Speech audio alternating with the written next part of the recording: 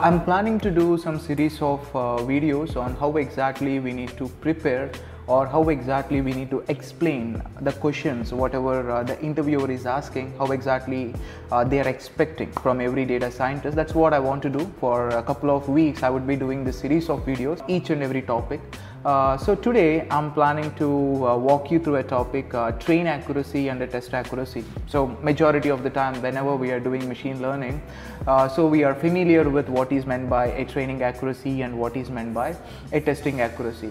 What exactly the definition of a train accuracy? For example, if you are working as a data scientist, the goal behind checking for a train accuracy is in order to understand the amount of information your algorithm learned is called as train accuracy. Means what you do in a training accuracy is on whatever the data you trained on the same data you are testing.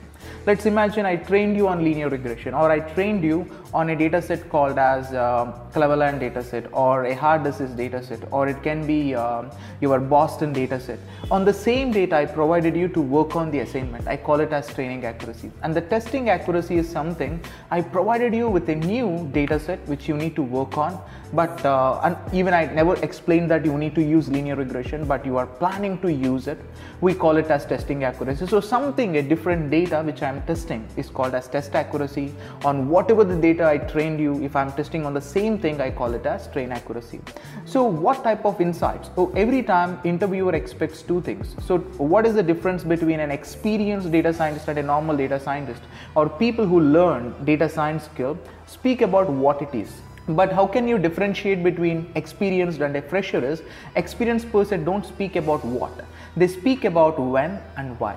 So they explain what as well as they explain when to use it and why we are using it. So that's the reason people are learning what is data science or what is decision trees or what is random forest. But interviewer ask about, hey, when you use decision tree and why we are using decision tree. That's what these people would be asking.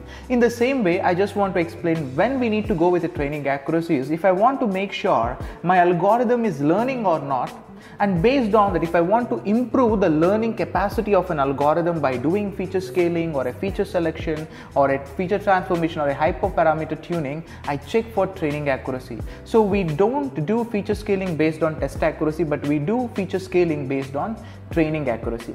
So after checking for training accuracy, what I would be doing is I would be going with test accuracy. The goal idea or the core idea behind looking for a test accuracy is to understand what is the amount of strength your algorithm is having to adopt to the new environment or the new circumstance is called as testing accuracy. So every time when we are learning something, we need to be more towards how we are adopting to a new circumstance. So people, when you are going with a car driving, people are able to learn very good at car driving when there is a kind of assistance. When you are driving a car, you would be doing pretty well. But when I leave you to an environment, I mean, if I give a car to you, you want to drive on the road, majority of the people are unable to drive. Why? They are unable to adopt to the new environment. So adopting to a new environment is called as test accuracy, and how well they are training under the supervision is called as training accuracy.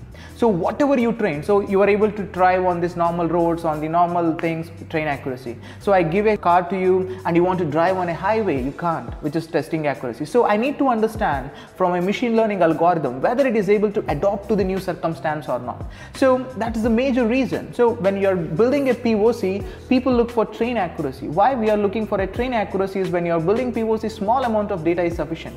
With a small amount of data, you can't improve the amount of dependability or the amount of adoption you do to an environment. You can't do it with less amount of data set. So now the same example, if you are working with you got a new job, the very first day you are very skeptical and you are unable to do properly.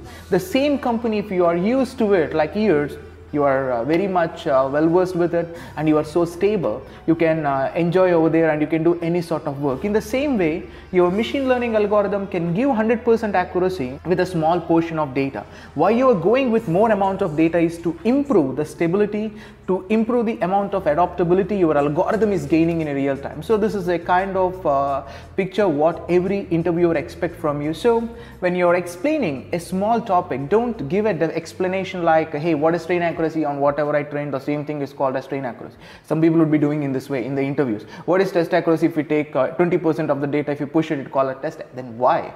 So whenever an interviewer asks you a question, you need to be so elaborative.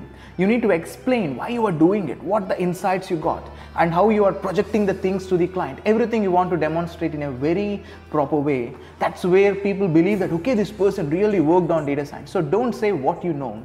Speak about what you worked. Explain your portfolios. Explain your portfolios. That is so important, friends. It's not about what you know. It's about when and why. When and why clearly demonstrates the portfolio. All right. So in the next series of videos, I cover some of the topics and we do it. And thank you so much.